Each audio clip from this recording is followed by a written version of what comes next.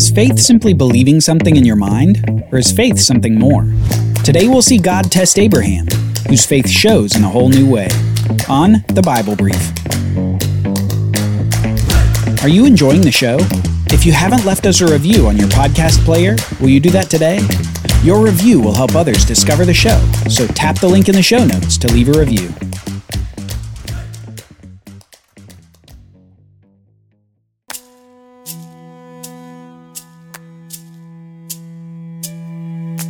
Now that Lot is safely out of now destroyed Sodom, Abraham can turn his attention elsewhere. And lest we forget, Abraham is a bit of a nomad. Since the land of Canaan isn't his yet, he has to move around the land without ever putting down roots.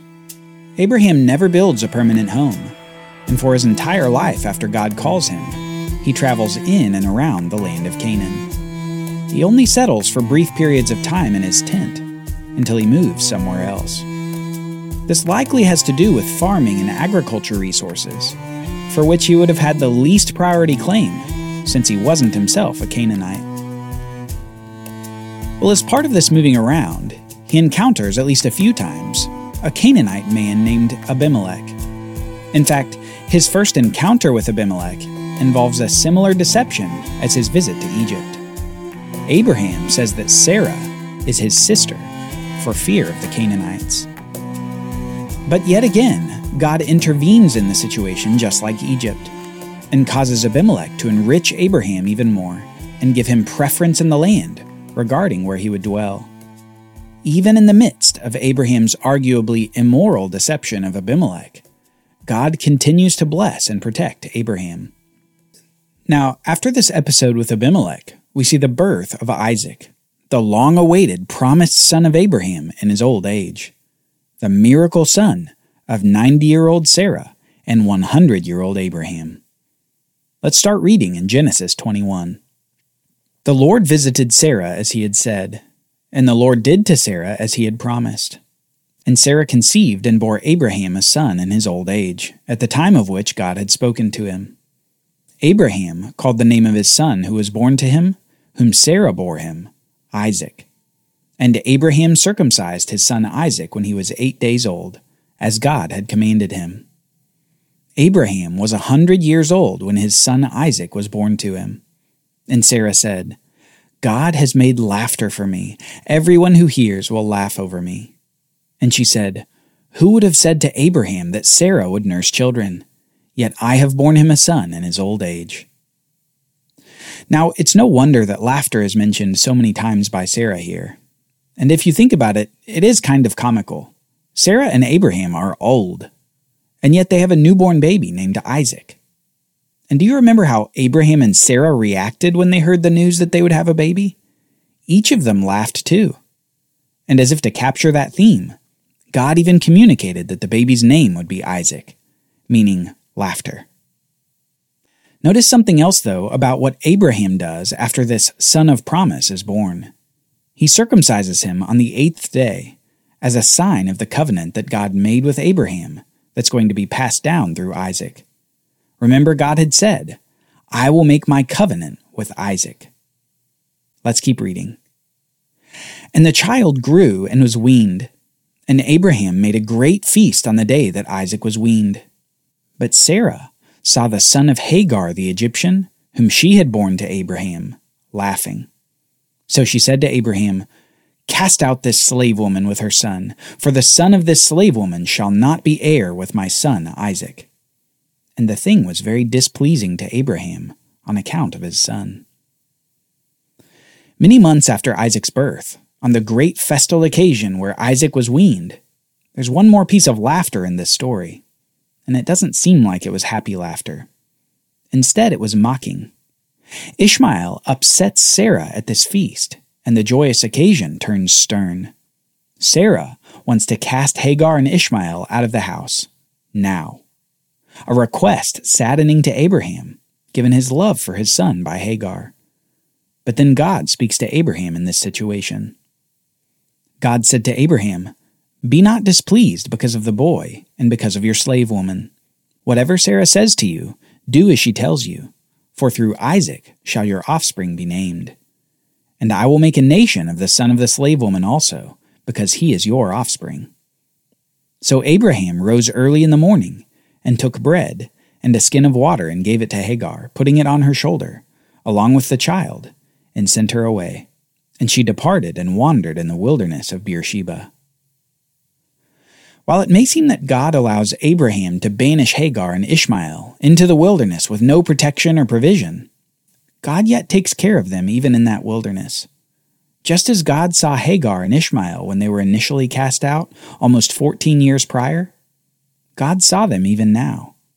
And we see God provide them with water and hope for a future. Eventually, we see that Hagar makes her way back to Egypt and finds a wife for Ishmael.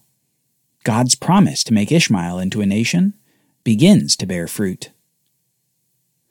Now, with Abraham's firstborn Ishmael out of the household, you can imagine all of Abraham's energy now being poured into Isaac, the son of the promise. It would be through Isaac that the Abrahamic covenant would see continued fruition.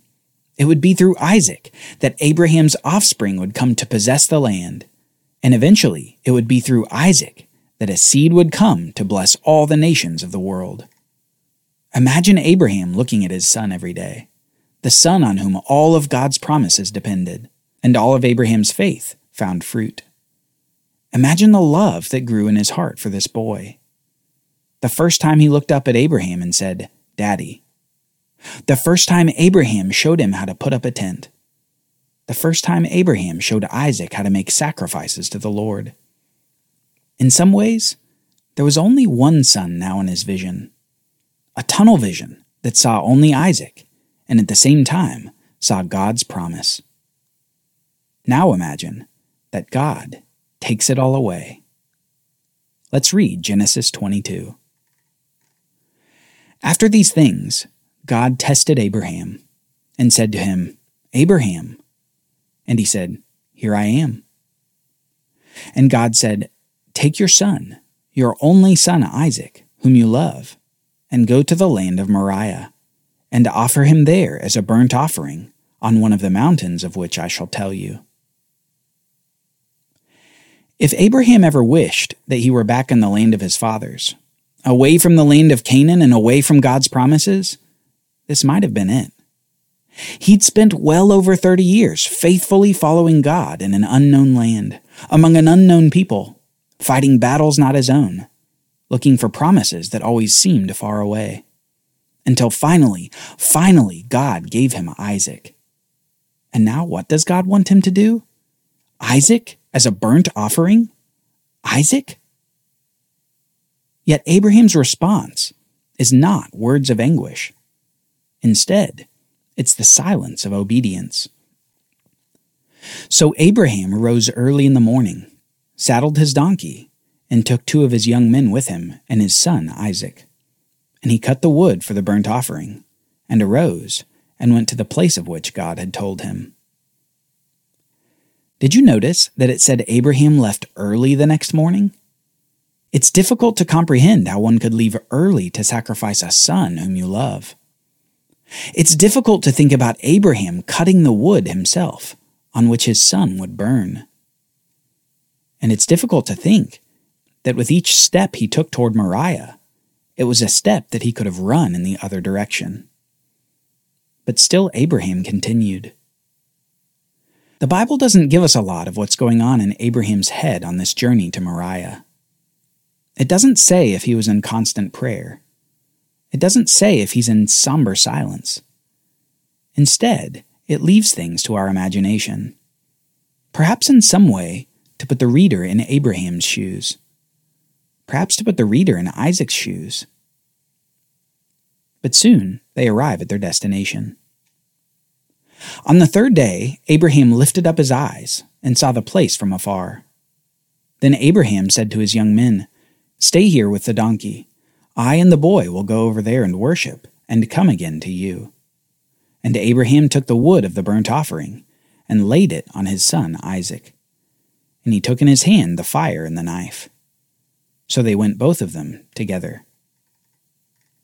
As they arrive at the mountain which God had identified, it's difficult to understand the words Abraham speaks to the servants who accompanied them. he speaks as though Isaac will return, even though his mission is the death of Isaac as a burnt offering. Perhaps even more difficult, however, is picturing Isaac carrying the wood on which he will burn, as Abraham lays it on his back, as if Isaac is a beast of burden.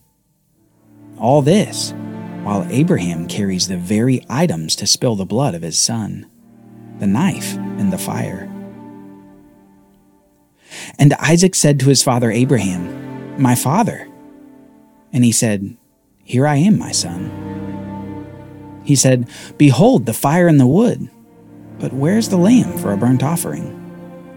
Abraham said, "God will provide for himself the lamb for a burnt offering, my son." So they went both of them together. You can picture Abraham just trying to hold it together at this point, his hands trembling and sweating as his son asks him a question he perhaps didn't want to answer.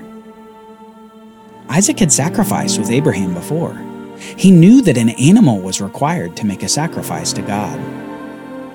And for Isaac, it's the most innocent question. But for Abraham, it's a blow to the heart. But just as Abraham's obedience is surprising, so is his response. God will provide for himself the lamb for a burnt offering, my son. Finally, they come to the spot. Isaac has carried the wood up the mountain with his elderly father, innocently looking for the animal that they will sacrifice. All the while, Abraham has been looking at the sacrifice the whole time.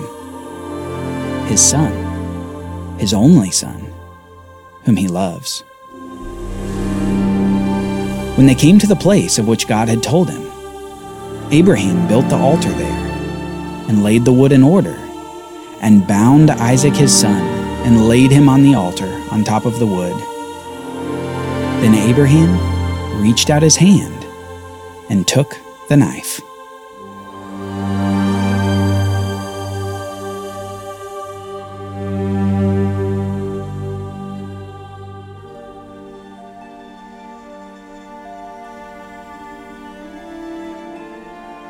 The Bible Brief is brought to you by the Bible Literacy Foundation, dedicated to helping people like you learn the Bible.